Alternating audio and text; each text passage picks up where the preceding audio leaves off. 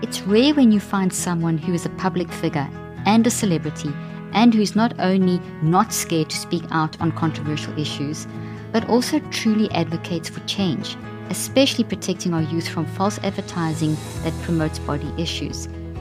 Jameela Jamil is such a person, and on today's podcast we have a brilliant discussion on so many important mental health issues like body dysmorphia, her own more than 20-year struggle with anorexia, the energy draining and joy stealing this focus has, the pressure on women to live up to patriarchal standards, the influence of social media on our youth, and so much more. Jameela is a British actress, model, activist, and BBC radio host. She gained widespread recognition in the TV series The Good Place.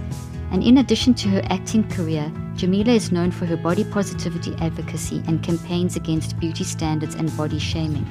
She co-founded the I Weigh movement and podcast promoting self-worth beyond physical appearance, which she recently interviewed me on. Jameela has been an outspoken advocate for inclusivity, mental health awareness, and LGBTQ rights, and is an active voice in the fight against online bullying and misinformation. Let's dive into today's podcast. Jameela, I am so thrilled and honored and so excited to talk to you again. I had the best interview when you interviewed me. It was like I'd known you my whole life. It's like, as you said, we're best friends now. It was amazing. You're incredible. You're an inspiration. You're just a wonderful person. I know you've got all kinds of accolades behind your name, but I just want to say you're amazing. You're a wonderful person. And I just see you. You're just wonderful. Thank you for coming on my podcast. Oh, thank you. It's an honor. I love your work and I'm thrilled to be here. Jameela, I love your podcast, I Weigh. It's beautiful. And I know you started that as almost like a social media. It was a social media post. And then it was a social media post that became a movement and then now has kind of grown into content. And it's changed shape a lot from when it first started. From when you first started, what was your first start? How did you start? What was your objective when you started? So when I started it, it was just an angry post because I just joined Instagram and kept on seeing pictures of women, like very successful, very acclaimed women, popping up on my feed with a number written across their body. And that number wasn't, I don't know, the usual other nonsense accolades we give people, like how many followers they have or how much money they are worth or how many awards they've won. But it was somehow even more reductive than that. It was how much they weigh. And once I'd clicked on one of those posts by mistake, suddenly I was being bombarded with them because the algorithm went, oh, she's interested in how much celebrities weigh. And I realized that, oh my God, there are all these posts of these women and how much they weigh. You can never find a picture of men and how much they weigh if they're not like a UFC fighter or some sort of bodybuilder. And I was so mad because it was 20 years since I'd first developed an eating disorder and I struggled with one and it almost killed me for 2 decades. And here I was, 32 years old, looking at the same shit that took me down when I was 11. And I was just so devastated to see that. So I just wrote on my very small Twitter account at the time, I weigh my contributions to society. I weigh my relationship. I weigh my orgasms. I weigh the body parts that I don't like. I weigh the sum of all of my motherfucking parts. And it went viral and it really resonated with people. And then people started to send theirs back to me. And within a few days, I had like 10,000 from around the world. And I started an Instagram account thinking it would just be a short fad. And it turned into a movement. And that movement has now lasted for about 5 years. It has expanded, not away, but it has expanded beyond just being around body image and eating disorders. And now is just a mental health movement. And that's why you and I have crossed paths, because I want to talk to neuroscientists and I want to talk to anyone I can who has any kind of advice or help for people to have autonomy over their mental health. And eating disorders fall within the mental health issue, given that they are the number one cause of death in any mental illness, which is such a staggering statistic, given the fact that we don't really take them that seriously. But that's where my work has taken me. An angry tweet when I had PMS has led to 5, almost 6 years of intense advocacy in which I've spoken in Congress, I've spoken to the Senate, I've worked with politicians, I've changed global policies on Instagram and Facebook. And now I have this lovely podcast where I get to learn from very clever people who are much cleverer than me, like yourself, and I get to share my learning journey with my followers. That is, it's just astounding. And just the fact that you are making changes that are not just for one or two people, but it's whole policy changes. So talk about the changes that you actually impacted, that changed on Instagram and in Senate, and talk about those things that's like just amazing. Well, I mean, these things are all kind of ongoing, but what we're doing is working to make this world safer, especially for children, because some of the most effective work you can do with eating disorders specifically is preventative, Hmm. right? Because once you Absolutely. have an eating disorder, I think something like only 30% of people with anorexia will ever recover, which Yeah. is a terrifyingly sad, low number. And 30% of those people will either die from it or it'll destroy their life, and another 30% will just kind of cope through it, which I think is probably what I was doing for the longest time. And so we work around the bullying around weight in schools and the inappropriate behavior from teachers, the fact that they weigh children in schools. We Yeah. talk about the diet products that are sold. It's wild to me that, it's with any kind of drug or cigarettes or anything, they have to write all the dangers and the side effects right on the Hmm. front of the packet or right on the post.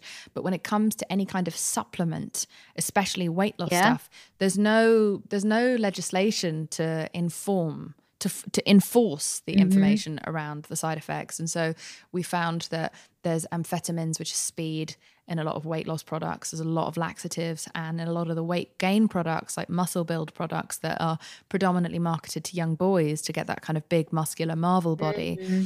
There's Viagra and toxic heavy metals. And so my work within government or politics or with Instagram and Facebook has all been around trying to protect children from being able to access or even see these products so that at least they can make it to 18 without destroying their growing bodies and without polluting their growing minds. It's not perfect, but it's the you have to do these things step by step and incrementally. And I feel like children, and I think you feel similarly, which is why Yeah. your book is so much around neurocycling, the trauma for children. But that seems to be the most logical place to start, where I can. It's going to be much harder to help and fix the people who have already been so harmed. And I'm definitely focusing on that a Yeah. lot with my work for adults. But when it comes to legislation, I would love to try to stop it, nip it in the Hmm. bud. And this is brilliant because you're taking a proactive approach, and it's also a double pincer approach. Help people already stuck in it or have been stuck in it, and be proactive from the other side. And it's just vital because then, as we were talking when you interviewed me as well, we're talking about how every experience that we have, and that maybe that's that young girl seeing that diet product or scrolling social media and seeing Mm, that that's what you got to look like to be accepted, and it's someone who's not a realistic body size. That exposure is actually being wired into the brain, and it creates such a vulnerability in a child who doesn't know how to process that, and that creates a whole lot of mental confusion, which then disrupts how the body functions and creates this ongoing cycle. So by having yeah. controls in place proactively is vital, because we can teach our kids not to look at, and we have to do that, but we also have to go from the other side. What are we actually letting our children look at? Yeah, and the research shows that now children as young as 4 years old are developing body image it's issues, which is just unthinkable. it's unthinkable. Hmm. I Children as used to young be, as yeah, I used to be shocked that even at 11, when I'm preteen, I was horrified that my innocence was taken away from me at such a young age. But I cannot fathom that a 4 year old could be aware of body size and body image. But that's how yeah. much we've destroyed the world. Exactly, and how much we've destroyed it for the next generation. And children Hmm. as young as 4 are committing suicide. So when we've got Mm. a society that children are worried about restricting food and what they look like and are dying at the ages of 4, we have a problem. And that's why I have so much an absolute respect for your work, and the fact that you don't, one thing that is one of my favorite things about you is you don't care what people think. Or maybe Mm. you do, but you certainly have learned how to handle that.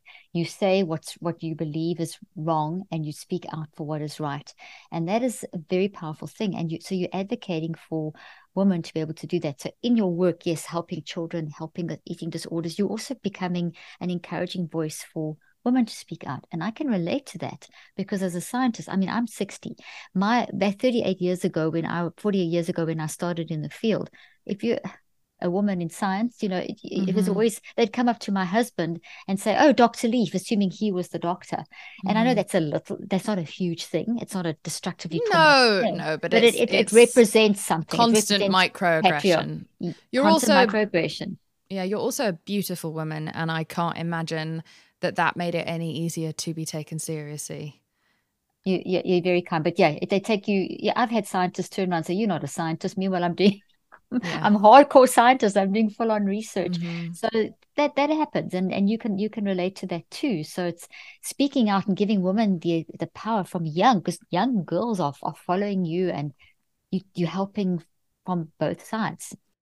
Children learn and make sense of the world around them through play. While they're having fun, they are developing their cognitive, physical, social, and emotional skills. But play is also the key in building your child's mental health and is a great way to relieve stress.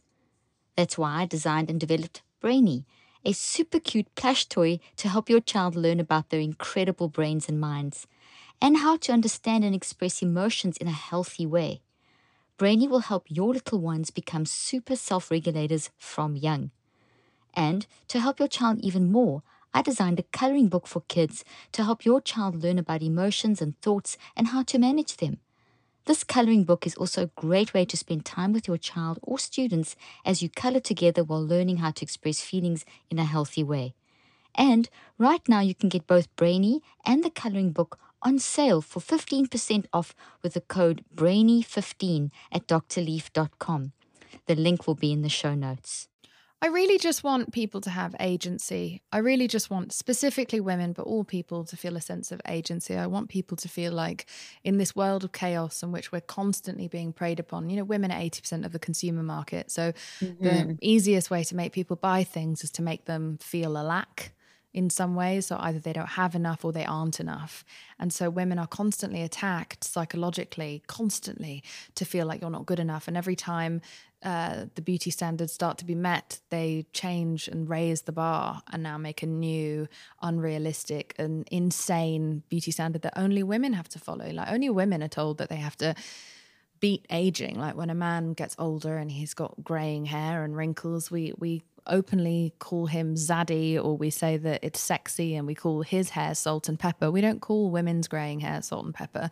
We do not call a woman's lines dignified. We Mm-hmm. make women apologize for having dared to live long enough for the signs of our age to show on our face.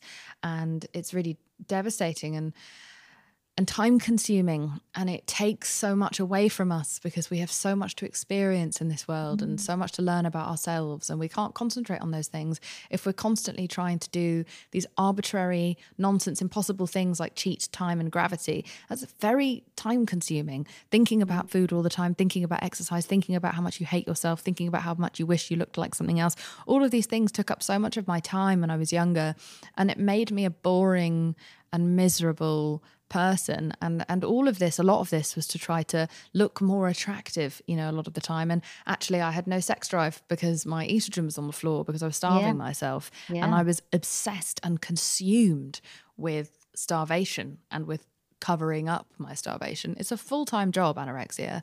And so I would just love to give people back the gift of time and say, like, this life is for you. You are not a billboard for everyone else. Mm. And there are people in this world who, the ones who are worthwhile, will love you for who you are, who will find you attractive for who you are, and will need you for who you are. You don't have Mm. to meet these arbitrary standards that don't mean anything and truly don't make anyone happy. Whenever I was at the epitome of my sort of Vogue standard of thinness and beauty was always my most suicidal years. They were always Mm. where I was the closest to death. And so I've gone out of my way to just try to normalize people being different. And also, the body positivity campaign is beautiful, but it doesn't work for everyone because some of us just have body dysmorphia, or we are incapable of shutting out the noise of hatred of women. And so for those people, I I push body neutrality, which is where I'm not asking you to love your body. I'm not asking you to see your thighs differently. I'm saying let's forget about our bodies. Let's think of them only as a vessel that takes us to and from the adventures in our life. Treat your body like it's your best friend. Like I really think personifying things can psychologically really empower people to have a different perspective. And I like to think of my body as my best friend, as my ride or die, who once let me throw a 1-month house party and didn't let me die at the end of that, who took me through COVID, who took me through car accidents. Like, this is the best friend I will ever have. And I'm so sorry for how I spoke to it. And I'm so sorry for everything I did to it and the ways that I starved it and hurt it and resented it, when all it was ever trying to do was make me feel as good as it could. And so that has been part of my healing, and that's the journey that I'm trying to help others along with my work. That's beautiful. Alongside other mental health stuff. No, that is beautiful. It gives me chills. And it's so relatable when you talk about it being a full-time job. I battled as well. I battled when I was younger. I was University of Cape Town, and there were I was studying two of my best friend and I, we just decided we just not done enough. And we started this literal starvation thing. So when you talk about how you used to walk around with a bag of one pepper cut up and you'd feed yourself that for that. I mean, it was just, you talk about the jeans that you make comments about the jeans that we thought we'd fit into at 18 or something. I remember putting a pair of these impossibly tiny shorts on the door, and we pinned it up then, said, I hate you until you can fit into this. I remember doing things like that and literally not eating either. And here I'm doing a full-time degree.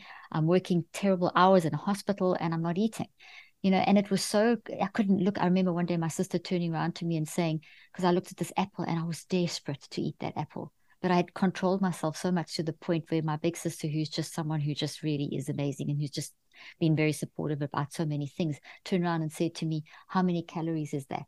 Because she knew that I couldn't look at that apple without seeing the calories. And that thinking back in the 70s, 60s, when I was born in 63, the 60s, 70s, 80s, I grew up in an environment where you counted calories, where you had to be thin, where literally my mother, not blaming her, I love her, she's 87, but she grew up in that environment that you had to be thin to get a man. And yeah, I mean, I was weighed every day as a child. I was weighed every single day. And that taught me that, based on the reaction of my parents, based on the number, that a weighing scale could dictate how happy I was allowed to be that day. How confident was I allowed to be? How good was this day going to be? And I was a child.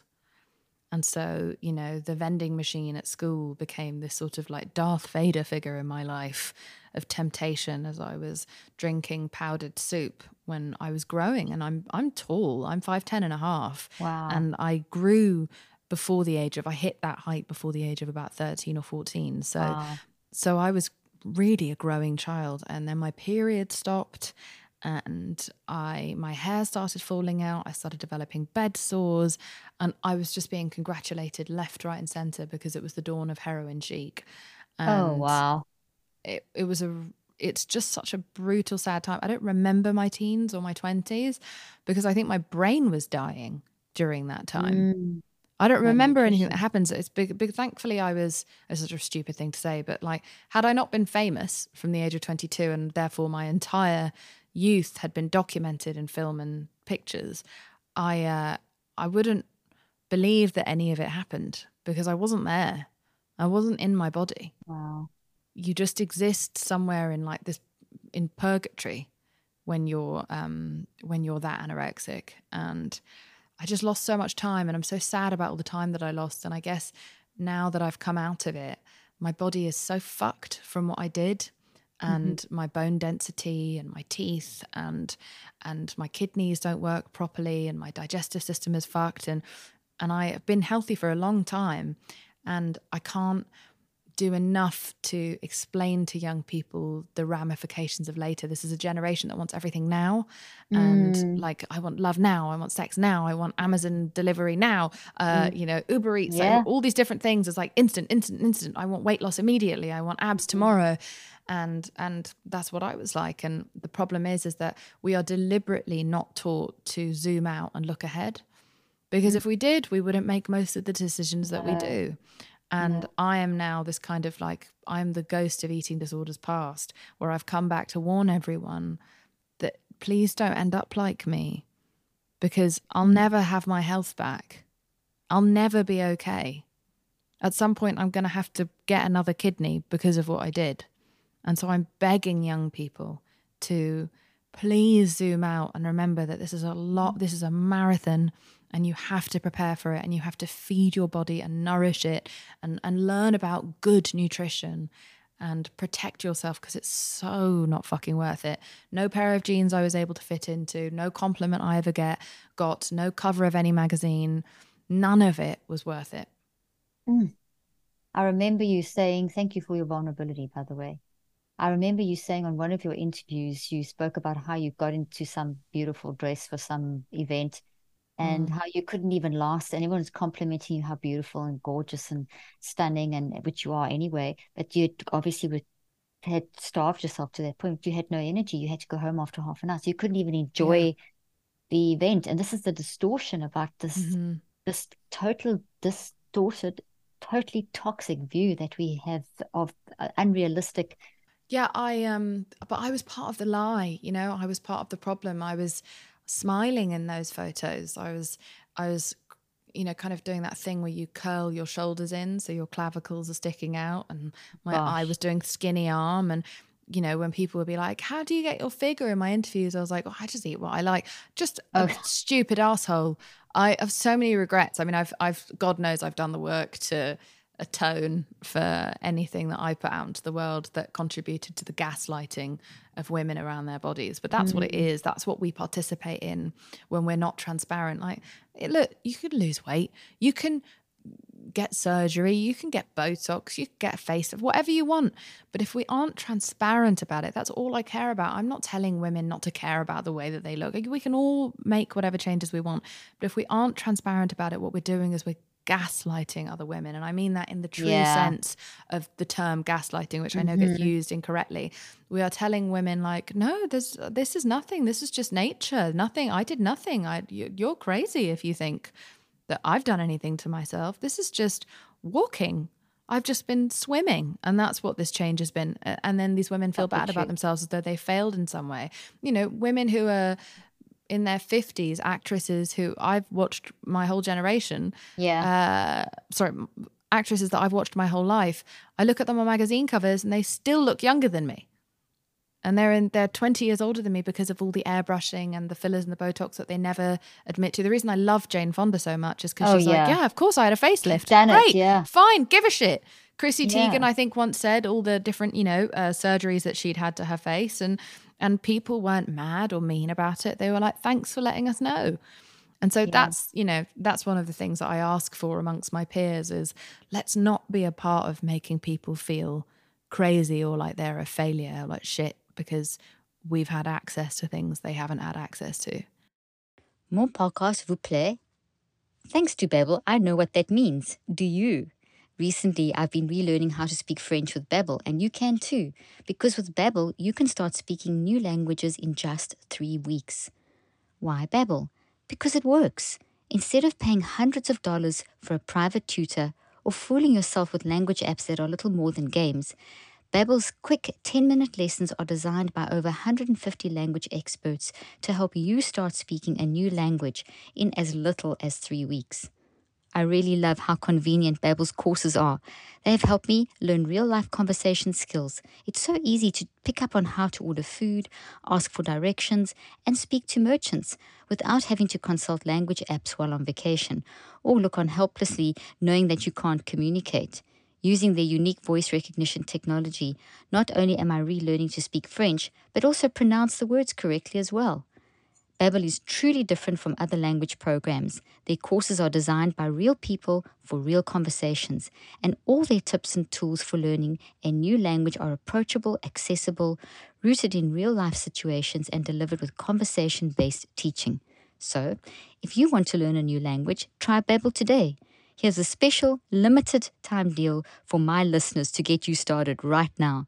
Get 55% off your Babbel subscription, but only for my listeners at babbel.com/ leaf. Get up to 55% off at babbel.com/leaf, spelled BABBEL.com/leaf. Rules and restrictions may apply. The link and details will be in the show notes. That is brilliant. That is such an inviting. Well, it's just the bare minimum. It is, but it's brilliant. But it's a basic core, because if you think of it, what is driving us to actually look or live up to this absolutely weird standard out there? And this is something you speak to as well. You know, the whole patriarchy and the whole what is a woman supposed to look like? That has been, it's like it's in our DNA. It comes through generations. I mean, I remember my mom and her mom standing in front of my big sister and telling her she's overweight. I mean, she couldn't have been, I was probably 4 or 5, so she couldn't have been more than 11 or 12, and I mean, and they were doing it because that's what they were told. And, this generational thing, and who was telling them that? I mean, who's setting the standard? We know who it is. We know it's but I'd love you to just speak to that, because I know you're passionate about that. But what's interesting, right, is that if you get on a plane to another country in the same hour on the same day, the beauty standard is completely different. Yeah. So, you have girls taking like hormones that are meant for poultry. They're taking those hormones to be able to fatten up and get bigger breasts and bigger bodies, because the bigger you look, the more it looks like you come from wealth, and then someone's more likely to want to marry you.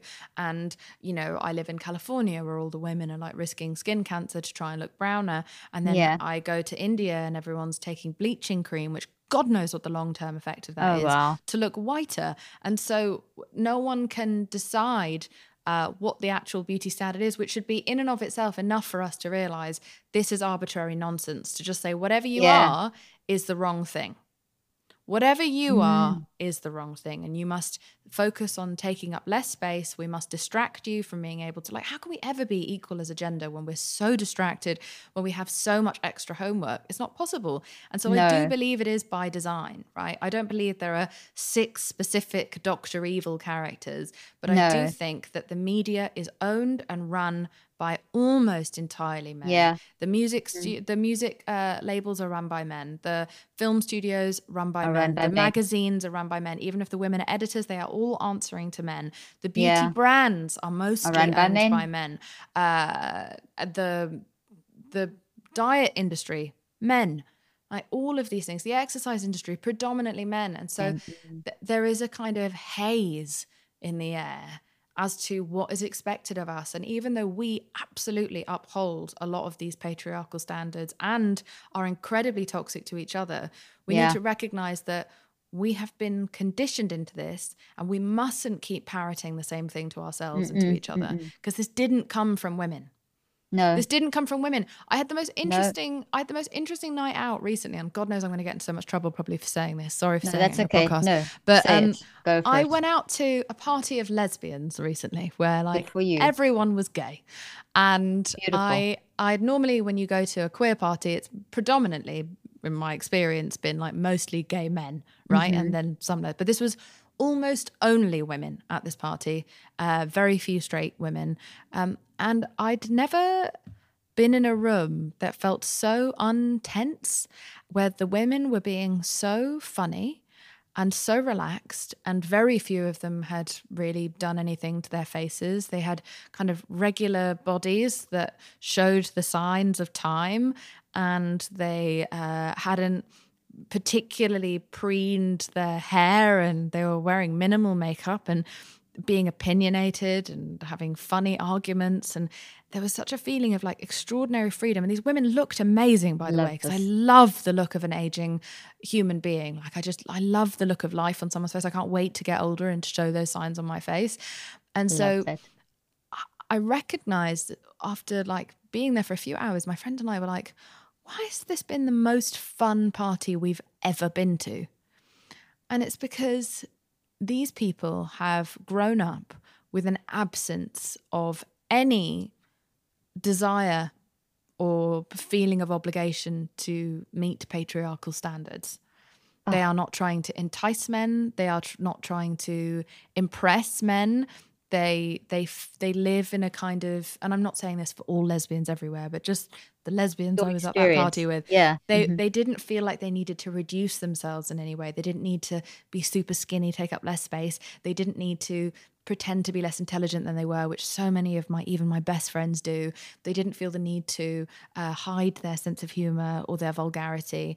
They were just fucking free. It was like a utopia. And Wow. I don't say this as like a way of, oh, I hate men. I love men. A No, lot of my I best know friends you are do. men. Yeah. Loads of my roommates are, no, almost all my roommates are men. Like I love men. And I feel sad. I felt sad after that party that Yeah. men don't really get to know women Mm. because we're All all the living in these bubbles. gender stereotypes that mean that we kind of have to put this armor on before we engage with each other.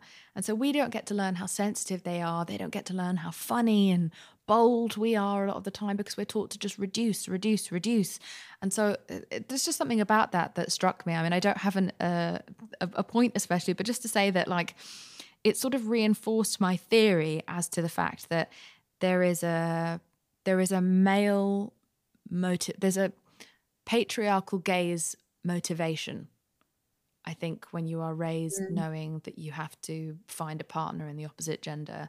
And these women seem to be really divorced from that. And it made me really happy and really sad at the same time, because who would we be if we didn't live with the mist of patriarchal expectation?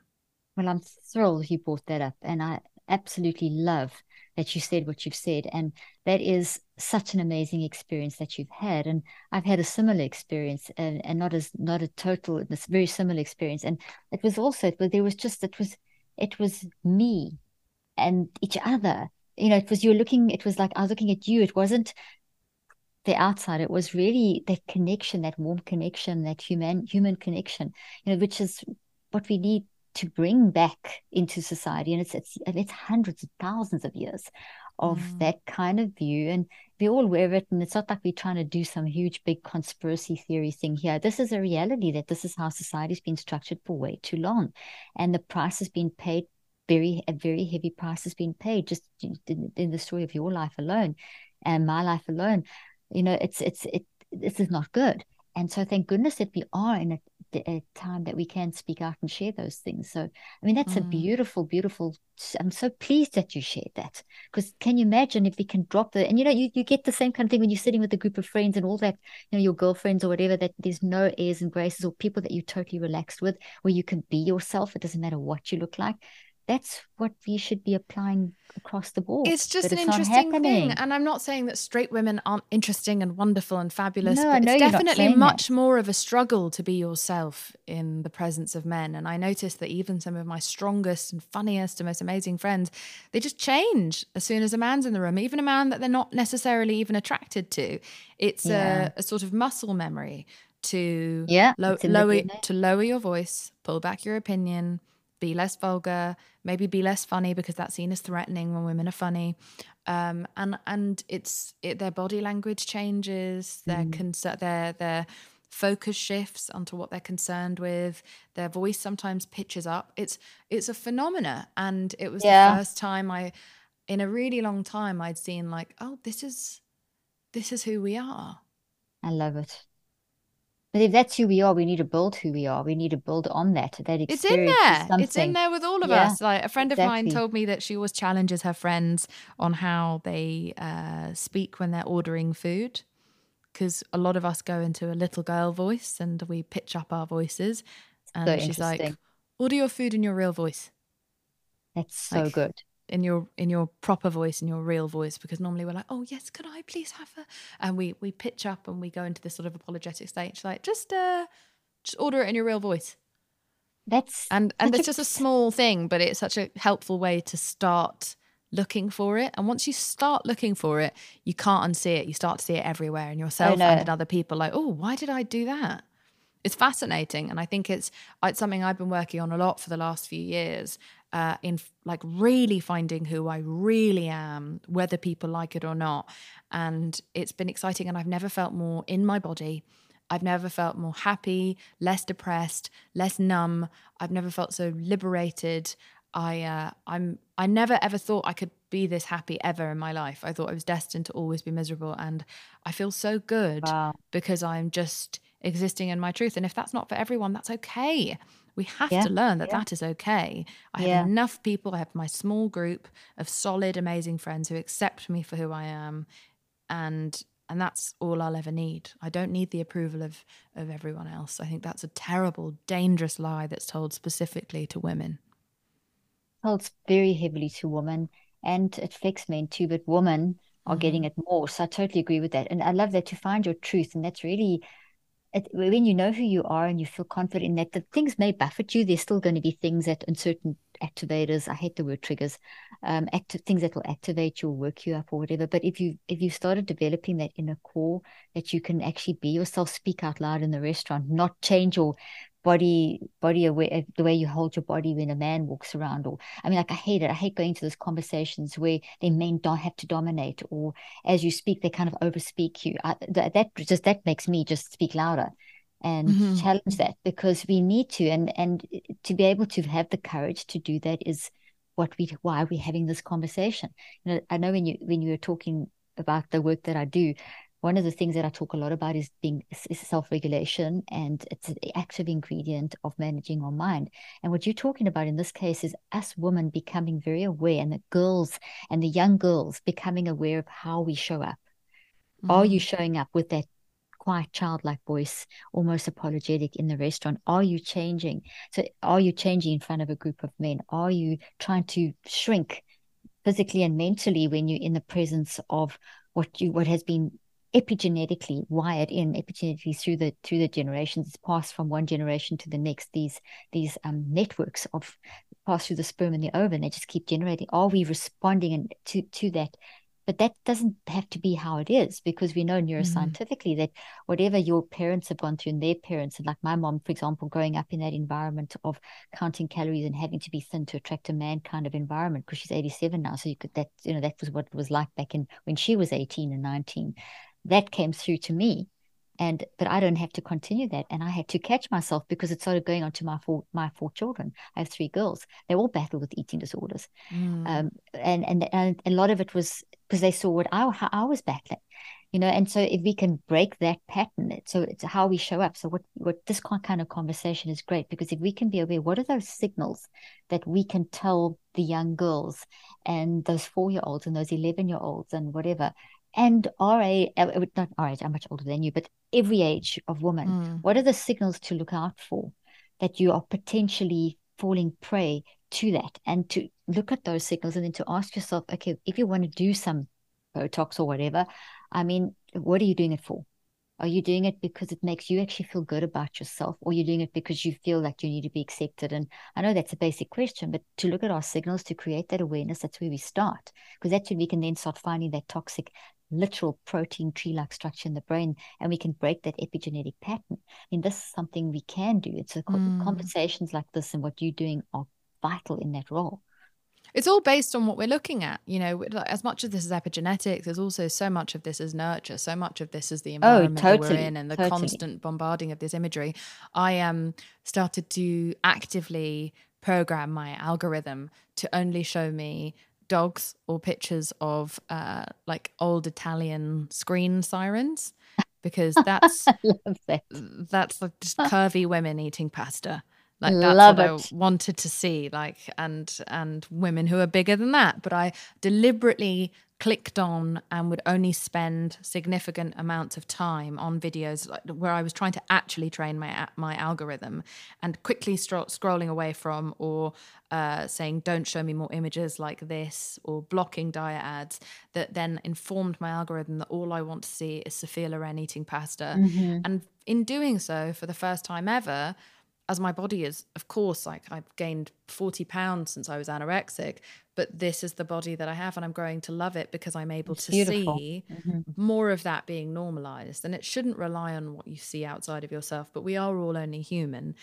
And deprogramming has several steps. And the beginning of my deprogramming has been to hyper-normalize, which is why the importance of radical inclusivity has been such a big deal for so many people, seeing models who are bigger and actresses who are bigger. And we just sort of have enough, but, you know, we need more people with disabilities being visible so that you can see yourself and you can go, well, that's beautiful. So maybe I can be beautiful. But just hacking your explore page and your algorithm is an amazing way to practice self-defense of the mind, because you have no idea how much of an impact it is. It's the first thing we look at in the day and often the last thing we look at night, which goes against everything neuroscience tells us, but it's what we all do. And so if you are someone who does that with your phone, remember that you are taking that in all of the time, straight from your hand to your brain. You must control. You have control. It feels like we don't, but we do. We have all of the control as to what it is. We get to program what we inhale. And I think it's very important that what we're ingesting is imagery that doesn't lead to shame, because shame is a waste of time. Oh, it's so beautifully said. And it's what you think about the most will grow. So if you're scrolling on that social media before you go to bed, when you wake up, and for hours during the day, if that's the lens, that's what you're growing, and that's what's going to influence how you function and see yourself. But to know that you can recognize the signals, because your mind brain body connection is always telling you, looking for things that are disruptive to your functioning. So if we can recognize that and become these conversations make us aware that, oh, hang on, listen, that's not, maybe I should look at this differently. Maybe I should stand back and observe myself differently, and shift. You start then becoming empowered to change your mind, brain, body network. I don't know if I told you this before in the previous conversation, or if you've heard me say this, but did you know that like up to 95% of what we are being exposed to. So this is in any one day and over our lifetime. So nurturing and just what you look at, just being alive, is being wired into the networks of our mind, brain, body connection without us even being aware of it. And we're only conscious of around about 5 to 10%. So we consciously watching, on that cell phone and reading those things and being driven by the algorithms instead of us driving the algorithms like you've described. But there's another 95% that's going in around you, the zeitgeist you're absorbing. But your mind, brain, body connection, actually, if you train yourself to be more aware of your signals and have these deep conversations, and which are ways of training yourself to be more observant of how you are asking for that food in the restaurant, you can learn to tune in to what you've actually started absorbing. So thousands of years of how women have been literally trained to just become almost like showcasing for males. And it's a very simple summary of sort of the patriarchal kind of concept, but to be sort of submissive and put themselves back and put the male forward, that we can actually, that's been so wired into us over time, but also in our day-to-day living. But we can actually change that, because our brain is neuroplastic and our mind is neuroplastic. So if we know that we can change it, it doesn't have to be our story. So we can listen, and our body, mind and body connection is always looking for the disruptions that are making us feel disrupted and sending them as signals. So we can tune into this, so we can actually be empowered to change. I was asking a doctor once, because it's very hard to control intrusive thoughts, and it's very hard to control the inner bully, the voice of the inner bully. And I was told by a doctor once that words have authority over thoughts, and that you can interrupt thoughts by speaking out loud, and literally sometimes just saying, no, we're not doing this. And using your voice. And I don't know if there's any science behind that, but I do know that has worked for me and several other people that I know, to just interrupt the thought sometimes with your voice. Otherwise they can just ping pong around in there. It becomes a sort of echo chamber of sometimes some of the most damaging, scary thoughts. I think a lot of my most suicidal moments were because there was nothing to interrupt those thoughts that were spiraling down a well. And so I personally am someone who just goes, no, we're not doing this. We're not doing this. There is a small group of men who make a lot of money from thoughts like the ones that I'm having. They benefit from our tears and our self-hatred. And so I'm not going to fund them any longer. And that immediately helps. That's brilliant. And there's so much science behind what you've just said. Because oh, really? Yeah, totally. So an intrusive thought, here's another angle. An intrusive thought is your new best friend. So they're not things to be scared of. And why would they be your new best friend? All these ping pong thoughts, because when you see them as, oh, they're telling me something, do I like what they're telling me? So by you speaking out loud, what you do is you enable yourself to go into a state that I call the multiple perspective advantage. It's the ability to stand back and observe yourself and to have these conversations and to draw on your inner wisdom, which is the core of who you are. So our messy mind is just getting ping pongy around these intrusive thoughts, but our wise mind is this ability that we have to say, and speaking out loud puts us into that wise state. And another thing that works with it is, you don't always have to do it, but if it's really bad, is have two chairs, or even if you don't have to set them up, you can just find two chairs and you sit in one where the ping pong thoughts are going around, the intrusive thoughts are like the ping pong, and then you those thoughts are there. Then the other one, you say, okay, what is that talk? No, we're not going to do it. And you can have a conversation. You shift chairs, so you actually the wise mind to the messy mind, constantly doing that, and then knowing that that messy mind is not it's not the whole reality. It is just the way you're showing up in that moment or in those moments, because it could have been going on for years, as in the case of you said you almost from ages of 11 through 22. I think you said that you battled with anorexia. That's a lot of no thoughts. 32 32. 32, that's 20. That's a long time. That's just, that's a really long time. But that those intrusive thoughts, by speaking out loud, you are in essence stepping into your wise mind, and you are creating a way of analyzing and standing back and getting a better perspective, and then pulling those thoughts apart and deciding. That's really Some good. advice I always give to young people is just to stick up for yourself the way that you would stand up for a best friend. So when you hear your brain telling you those things, you think to yourself, if you are capable of catching it in the moment. And similarly to the whole, like, check your register, check your body language when you're talking to a man or talking to someone. I want you to listen for the thoughts in your head. And if they are saying ugly things to you, things that you would never tolerate being said to someone that you love, it's very important you stand up for them. It's very important you do not become a bystander in what is intense emotional abuse. You would step in for anyone else. And to step up for yourself, step in and stand up for yourself and say, hey, this is not all that she's worth. She's not worthy of love because she doesn't have a perfect ass. She's not worthy of joy because she's not perfect at her job. It's obscene, or because her hair isn't very good today, so therefore no one should treat her with any kindness or respect. It's so important that we listen to the cruel hyperbole in our head that tells us always, it's constant threat of, you're not going to be accepted. People aren't going to like you. You've done something wrong. Constant in our head. It's been programmed into us since we were pre-verbal. And it's so important to go, hang on, give her a fucking break. Yeah, she's doing her best. She's great. She's good at this, and this. She's a great friend. She's a great mother. She's this, that, and the other. She's great at her job. Leave her alone. She doesn't have to look like a fucking Victoria's Secret model on top of all of this. Exactly. It's just important that we learn how to advocate properly, not just for others, but also for ourselves. No, that's really excellent advice. And it's really that scientific principle, totally in a very practical sense. So thank you for explaining that so well. That's brilliant. I love that. You talking about the influence of outside. For a moment, if we can transition back to just your life, because there's just so many things that you say that they're just so good and they're so helpful. So you spoke about the time when you were doing the Hulk and you had to do a lot of exercise and you had to learn all these different things, and you changed it and it really made you feel great. The movement exercise, you're very much an advocate for that.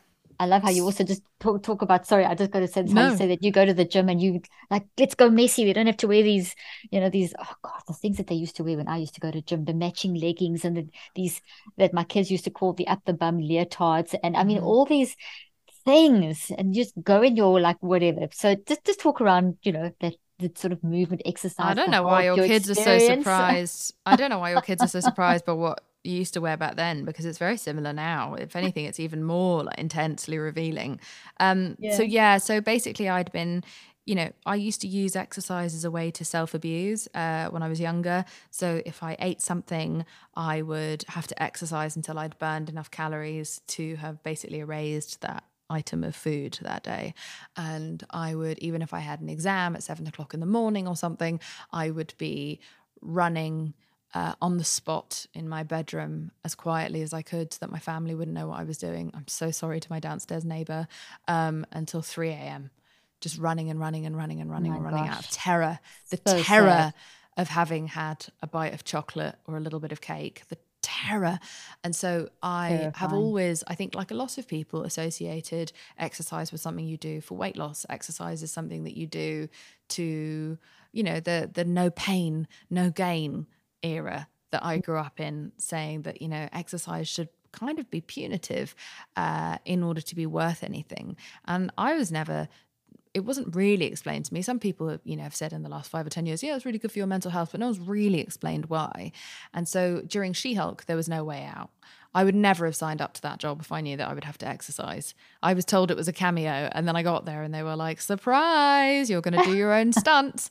And I had to do 6 months of stunts, and it turned out to be the best thing Wow. that ever happened for me, because I was so afraid of exercising because I was worried it would slip me back into an eating disorder and it would remind me of those horrible old thoughts and that I'd Shame. start So holding my sad. body to a certain standard.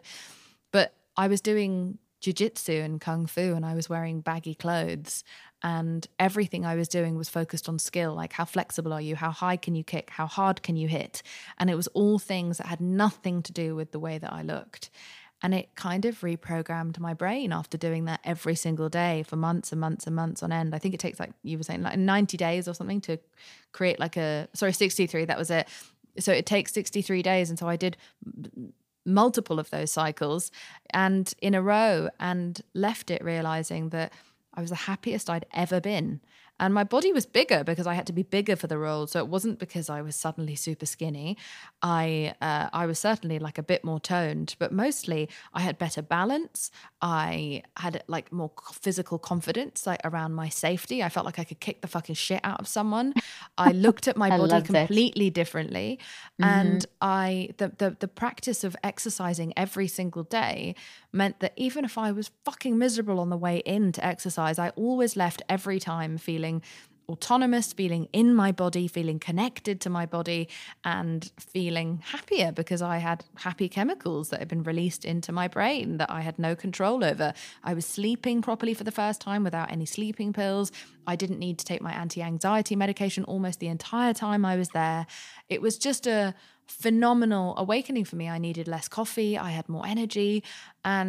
And so since then, I've been trying to bring my audience along for the ride with me of let's move for your mind. Let's divorce everything from exercise culture. Let's divorce all of the vanity and let's just do this for our brains so we can eat snacks while we're exercising, light snacks so you don't throw up, like chocolate, all the things that we associate with Yeah. not being allowed to do if you're Yeah. exercising. Mm-hmm. We're breaking the calories in, calories out kind of cycle of hell. We're wearing baggy clothes.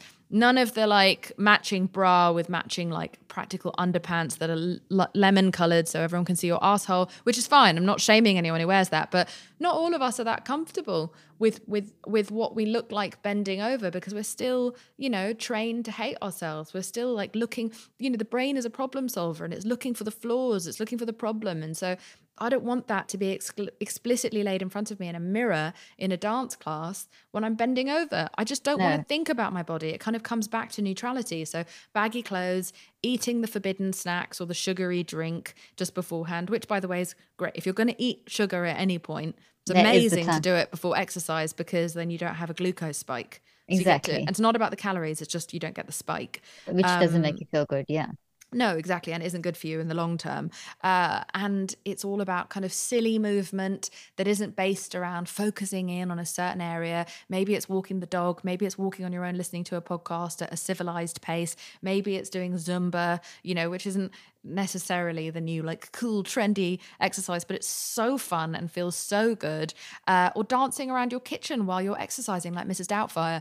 I'm making sure that I do that for 15 minutes to half an hour every single day, and my life has completely changed. I'm almost again entirely off meds still. Now I only take them when I have to do something really petrifying at work. But I'm very pro medication, but I'm off meds. I don't need therapy now anymore. I think that's because I dealt with my trauma. I want to be clear. You can't beat PTSD. with To Zumba. deal with it. No, you have to work through it. Yeah. You But have to do the deconstruction, reconstruction process. Yeah. but I get so much out of my system and I sleep well and that improves my mood.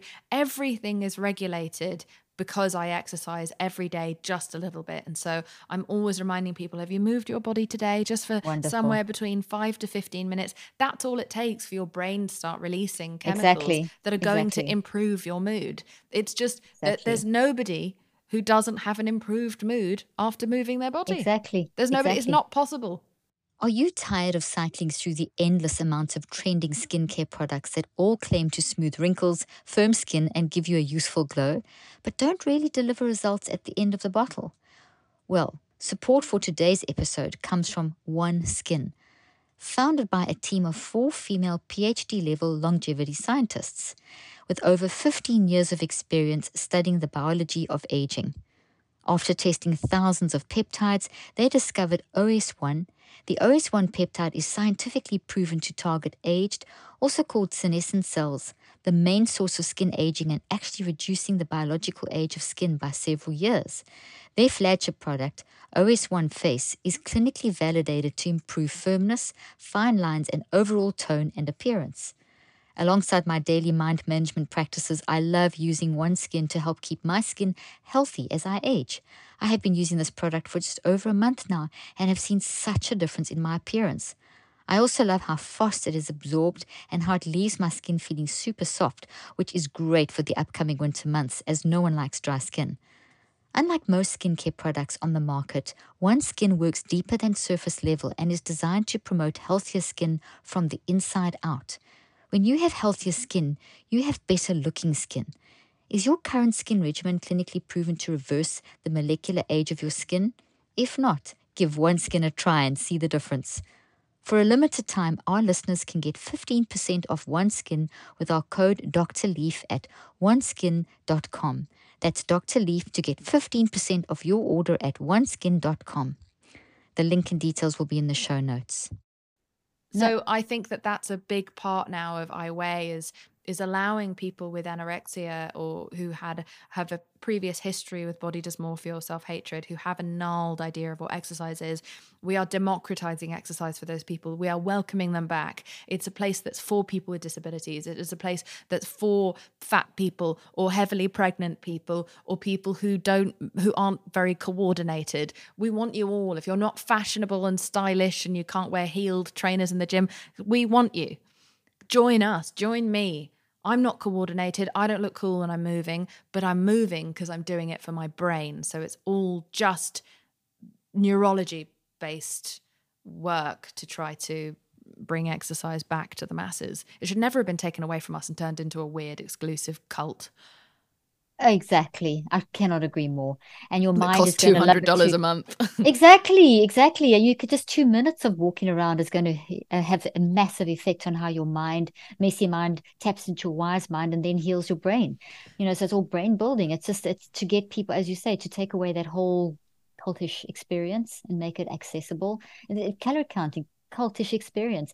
Sorry, you're going to say something Well, there. no, Go I was ahead. just going to say people have been messaging me since for the last 2 years saying it's completely reframed exercise for them and it's improved their mood and got them exercising again at any size. And it really does make a difference. And so I urge you, if you're listening to this, to just ask yourself, have you moved for even 15 minutes a day? Do it as privately and ridiculously as you want. It doesn't matter what you do. Don't do it for the long-term, will it show on my body weight loss? Do it for the instant gratification of the fact that you're going to feel better 15 minutes later. I beg Exactly. of you.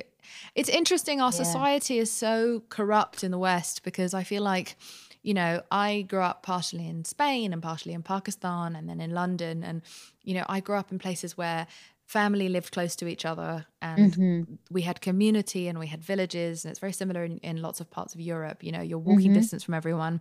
And so you have people who look after the baby for you. So when you have Mm-hmm. a baby, you're able to still live a little bit of your life and have a bit of Yeah. autonomy and have a bit of room Yeah. for romance with your partner. Whereas in the United States, especially, and the United Kingdom, I feel like they have kind of disjointed the units, and they've created individualization, normalized, if anything, like almost made it seem compulsory, like spouses going off far away from their friends and living together in this little bubble. And then they're selling back all the things that we used to naturally have to us. So childcare is so expensive, like daycare is so expensive. We no longer are encouraged to include old people in our society. We just leave them at the window when they're in their 80s. Where it's like, these people used to be a functioning part of life. Yeah. And like my grandparents were alive until their 90s, and they were still active and minding the babies and playing cards with the kids. And their brains were more active than a lot of 90-year-olds today, because they're so understimulated, because we've cut elderly people completely out. I went to Germany last year and I couldn't believe it. There's like people in their 80s and 90s out at 11 p.m. drinking coffee together, having a great time, sharp conversation, funny. And I was like, God, this is so different to where I live, where we just dispose of these people when they're no longer able to, they're not making active income, so therefore they can't spend, so we throw them away. We make no space for children, we make no space for teenagers, and we make no space for adults for the elderly, because they, as far as we're concerned, if they can't contribute to the economy, then they're just a burden who is to be ignored until they're no longer an issue. And it's so detrimental to our society, because those are the people who are supposed to be the ones that we lean on. We have all these different types of therapy, which I think is wonderful. But again, like a lot of the mental health issues and physical issues people are seeing, we're seeing scientists, the US like Surgeon General of the United States says that loneliness is, yeah, exactly, so have I. And he said that loneliness is one of the biggest killers on earth. We didn't used to have that loneliness. I don't have a perfect relationship with my family. And so I'm not saying that that's for everyone. But we used to live by, my mother used to live near her best friend, and, and then around the corner, and we were friends with our neighbors. It was a different world in Spain and Pakistan. And those places aren't necessarily perfect, but it is weird how they've taken everything from us, and exercise is included from that. Exercise is a natural, normal thing that we all used to do.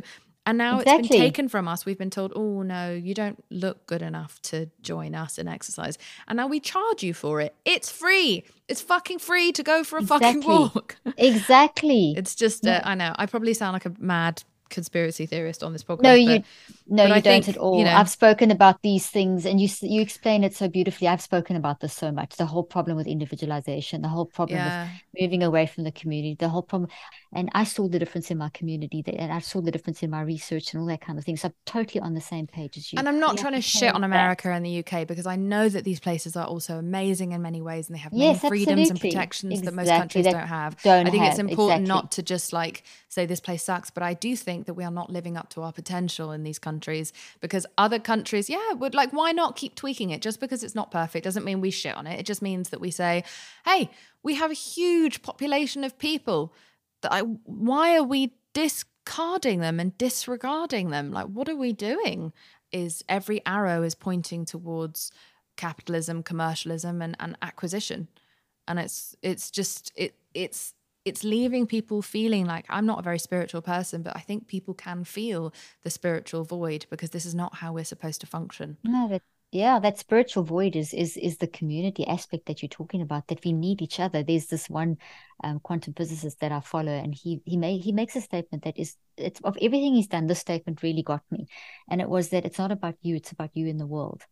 And that's, for me, like a definition of being spiritual. It's the connection that we have with each other, the deep, meaningful connection that we need. And that's what you're talking about, as well. I mean, the Surgeon General, one of his recommendations is to get more community. I mean, this is like, let's get the community thing going again, which is like so important, because then we can have all these checks and balances in place, which we don't have at the moment. I was 26. I was sort of flying very high in my career. I just made history at the BBC as the first woman to host like a big flagship show solo in its 60 years on air. And, I was a fairly prominent name at the time in England, which is very easy, because England is the size of a tiny cat's asshole, so everyone can become famous there very easily. So I don't like aggrandize myself for that. But I was also Indian, and I was odd and kooky, and so it was just I was in the right place at the right time. I did a decent job, and everything was going really well. And our society has a real a really wild lust and a huge appetite for the humiliation of women, especially women who've been put on a pedestal. And most of the time, the women who are put on that pedestal had no say in being put up there. We had nothing to do with it. We were just chosen. I was just chosen by the media to be like, we're just going to put her everywhere and give her every campaign and this, that, and the other. And, you're very grateful while it's happening, but you also have no idea, especially when you're young, that pedestal is just a trap door into a dungeon that's full of lava and snakes, because you're only allowed to fly so high for so long. And we look at every single female celebrity ever. Yeah. If she didn't make a conscious effort to completely remove herself, like a kind of Zendaya or a Meryl Streep, all these different, like Kate Winslet, just to disappear for long periods of time and stay very, very quiet and be very obedient a lot of the time, then they're eaten alive eventually. Normally at their highest point, they're suddenly dragged down, and it's a very a well-coordinated effort by the media where everyone just sort of seemed to have gotten the same memo that we hate her now and we're going to make sure that the public hates her too. And the public are hugely complicit in this. And so I just wanted to make that point about the fact that, I was flying high. We love to see a woman humiliated, especially when she's been aggrandized. And I had pneumonia because I was just working too hard. And so I was put on steroids because I was having to, do a DJ tour that was 40 dates, almost in a row, all different cities. And so I needed to be able to breathe if I was going to be doing that. It's a really exhausting life, DJing. And so even though the job isn't hard, the travel is quite intense. Yeah, it is. And you're DJing at 3 o'clock in the morning. So you're not sleeping. I wasn't sleeping more than 1 or 2 hours a night. No, that's terrible. And so I gained a lot of weight very quickly, as you do on steroids. And that should have been fine because I'm a human being who needed to take a pill to survive. My life literally depended on it. And I was also on the radio. So it's not like anyone could even see me. And therefore, no one should be at all interested in what I look like because it's just my voice. And yet the paparazzi caught a photograph of me leaving the radio studio and then noticed that I'd gained a sizable amount of weight, and the media started to report on it immediately. It was shortly after I'd made that, that historical jump in that job. And I'd gained several 100,000 listeners, which is very rare when someone takes over a big slot. Like the one that I had. And instead of reporting that, they just reported that I'd gained several clothing sizes. And then instantly I started being, from the day that the photographs aired, and they were everywhere and they were on every front cover of every tabloid magazine, from as many humiliating angles as possible. My mouth's open, my eyes are half, closed and slightly cross-eyed. And, I'm midair. Somehow they got me midair as I was running for a cab or something. And I just looked miserable in all the photos. And overnight, the stalking from the paparazzi began, where it's like, oh, this is amazing. This former, model-esque girl has gained weight, and let's just go out of our way to humiliate her. And so they would park outside my house. Several men, a group of men, would be parked outside my house all day, all night, waiting to get photographs of me. If I would drop my keys, I'd forget that they were there. I'd go pick up my keys. There'd be a picture of my arse bent over on the cover of magazines. And one thing that made me feel really sad is that it was one of the happiest years of my life. I was really in love.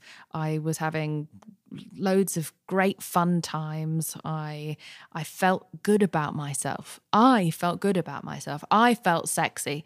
I was making extraordinary career strides for me, just this kid from a video shop now living my wildest dreams.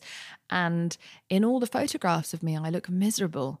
They've caught moments where I'm not paying attention, and the camera's from so far away, and I'm walking with friends, but they've managed to take the photo so it looks always like I'm alone, even though I was always with other people in these pictures, to kind of create a narrative of before she was happy and now she's fat, she's lonely and she's sad and she's tired all the time. And that was so grotesque. This was obviously after the steroid. I was no longer sick now. I was recovered, but I was just still big. And I started getting offered these weight loss deals from all these companies saying, we'll pay you a lot of money to and get you a personal trainer. And you can say you used our product or our training gym or our this, that, and the other. And we'll take humiliating photographs of you.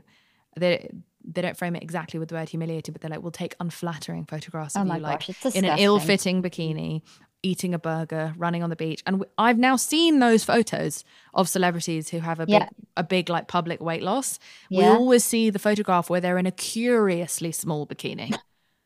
Where you're Yeah. like, that there's no way that you thought that I was going to be comfortable. No. Why are you wearing something that's 4 sizes too small for you? Small, Women exactly. know how to shop for our bodies. Come on now. Exactly. Why is she like mouth open, eyes wide? Like, why are all the photographs always running with it? Who runs with a hamburger? Who eats a burger on the beach? On the beach. Yeah. Come on now. And There's runs with sand it. everywhere. Exactly. No, it's just, And so it's a setup. And I learned explicitly that it's a setup to be able to sell the well-lit, posed, thin photograph of you that they show later on to encourage other people to join their fad diet. I said no. I pushed back against the media. I went and spoke in Parliament, which is our British government, about the disgusting way in which women are treated. And I started releasing plus-size clothing lines to push back and just be like, maybe this is me now. Maybe I'm just big. And everyone can just fuck off because I'm on the radio. So I was like, as long as I'm not big to the point where I can't open my mouth, I'm a radio journalist. It's none of your business. And I think the weight came off slowly and naturally once I was off medication over 7 years or something. 4 years, 5 years. I remember, but it took years and years and years until my body went anywhere near what it was before. I will never be as thin as I was before ever again. And I don't want to be, and I don't need to be. Exactly. There we go. I'm glad you said that. But I was amazed by the way that I was treated and dehumanized, and the public and women were so mean to me publicly on Twitter, and it was just internalized misogyny and hatred of women, and it just started a fight between me and the media where I was like, I'm not fucking scared of you. Because I can see that you ruined my life as a kid. You took my innocence away. You showed me images like this, like the ones you're putting up of me. Yes. I saw those images of, like a beautiful Queen Latifah on the cover of a magazine in a swimsuit with beached whale written across her body. Like, I saw these images. I saw a thin Bridget Jones's Diary being called fat in every single scene. A thin Martine McCutcheon in Love Actually being told how dumpy and fat she is. Like, all of those things were internalized. These people do not have the right to treat us this way. And so I have a very contentious or tricky relationship with the media, but I refuse to bow down to them because I think they have a responsibility to do right by, at the very least, the young people who are consuming this. They really don't understand that they're ruining lives. They really don't understand that anorexia is the highest cause of death in any mental illness. They really they have no accountability for the harm that they do. And so, it's cost me a lot of money and it's cost me a lot of career stuff to be so outspoken about diet products and media for as long as I have. But I wouldn't have done it any other way because I couldn't live with myself if I just silently learned this many secrets about how grotesque this industry is and can be better. Again, I love this industry. I don't want to leave. I want it to step up to its full potential. But I wouldn't be able to live with myself if I didn't pull back the curtain and show everyone what I know, because I'm doing it for the 12-year-old that didn't know any better. Exactly. Beautiful. That was horrific what you went through. And I thank you for sharing that. I really wanted people to hear that part of your life because it was so wrong, and how you staying in the industry, but you bettering the industry. So you're not bad mouthing the industry. You're just showing what's wrong with the industry. Last question, but definitely not the last conversation because we've only just begun. I mean, you are outstanding. You're phenomenal. And I just love talking to you. And we don't have to do a long conversation because we can always pick it up in another one. I don't know how short we can make this, but diet culture is really what's being bred out of this whole awful image conscious sort of controlling of women, what they look like. Can you talk a little bit about diet culture? Yeah, it's just it's diet culture is almost just culture now. It's so heavily infused into the psyche of society that it's become hyper normalized. It's not normal to live in these temporary phases of deprivation and punishment. It doesn't work. 95% of diets fail. It's just all about capitalism. The diet industry is a multi-billion dollar industry. It's one of the biggest industries in the world. And it only makes you sick and it only makes you unhappy. The only thing you can do is try to eat as organically as possible eat good, nutritious, whole foods that have not been genetically modified. Try and eat, if you eat meat, don't eat meat that's got hormones in it. Filter your water. Try to stay away from the evils of the way they treat food in the United States and in certain other countries, because it's really scary when I go to Europe how like all my health problems go away. It's unreal, isn't it? I find the same So thing. Yeah. work hard to, like make sure that your lifestyle changes and your mental health care and physical health care happen at the dinner table. That for me has been the most poignant thing. And do your best to stay away from anything that's making false promises to you and big promises to you. Do not spend the rest of your life trying to shrink yourself, because it will not gain you any happiness. It might gain you a tiny bit of attention at first, but it's not worth it. And it's something that I really want to try to erase from our culture, because the culture of, what we need to do if we want people to be healthy is just teach children about cooking. Yeah. Teach children about real nutrition, about the vitamins and minerals and gut health and all these different things. That's how we fix our society. We don't do it by telling people to binge and starve and binge and starve and binge and starve. It's a mental illness that we're creating. Exactly. And so the culture I want to create is just information culture. Oh, I love that. And that's where we on the same page. That's why I've written the book that I just wrote recently, really helping parents help children with their mental health. That's part of it. It's get their mind to a point where they can actually have the tools and the mental skills to be able to deal with all these things that are coming at us from the outside, and being able to stand back and say, this makes me feel bad about myself. Exactly. We have the power to remedy most of these things at home. We can cook at home. We can go to a farmer's market. We can cook at home. We can exercise dancing around our living room. At home. We can read your book and learn some of the tips and tricks how to neurocycle. We do not need to outsource absolutely every single facet of our being to the government or to big, giant corporation moguls. Is very important, and it's been deliberate for us to be kept from understanding that, so that if we feel constantly in need and we become increasingly infantilized and increasingly impatient, then we will continue to outsource every single one of our needs, and that's very dangerous. I think it's important to restore autonomy. And the more autonomous I become, the less infantilized I allow myself to be, the infinitely happier and more wholesome my life has become. Oh, that is such a beautiful testament. It's like the beautiful way of explaining the heavy scientific research I do, where we see that increased autonomy leads to the ability to just look at those toxic things in your life and to actually not see them as barriers, but as challenges to overcome. And, we see that change in how we function when we apply these beautiful principles. You explain things so well. You have such a great gift for explaining very important things in a way that's very important concepts that are very Thanks. Well, relevant. I fucked up a lot, so I've been able to learn from my mistakes, and that's neurologically how we do our best learning, isn't it? From making mistakes, and I'm the queen of mistakes, and everything I've learned has almost been by doing it wrong the first time. And the reason I'm so outspoken is because I'm like, I've made the mistake, so you don't have to. Here's what I learned. There you go. It's all part of, there you go. Well, this podcast is called Cleaning Up Your Mental Mess. And I always tell everyone it's okay to be a mess. And you've just shown when we have mess, we can manage our mess and we can move forward. You've been amazing. Thank you so much for all the time you've spent with me. And I hope I know this won't be our last. No, absolutely not. Thank you for what you do. Bye. Bye.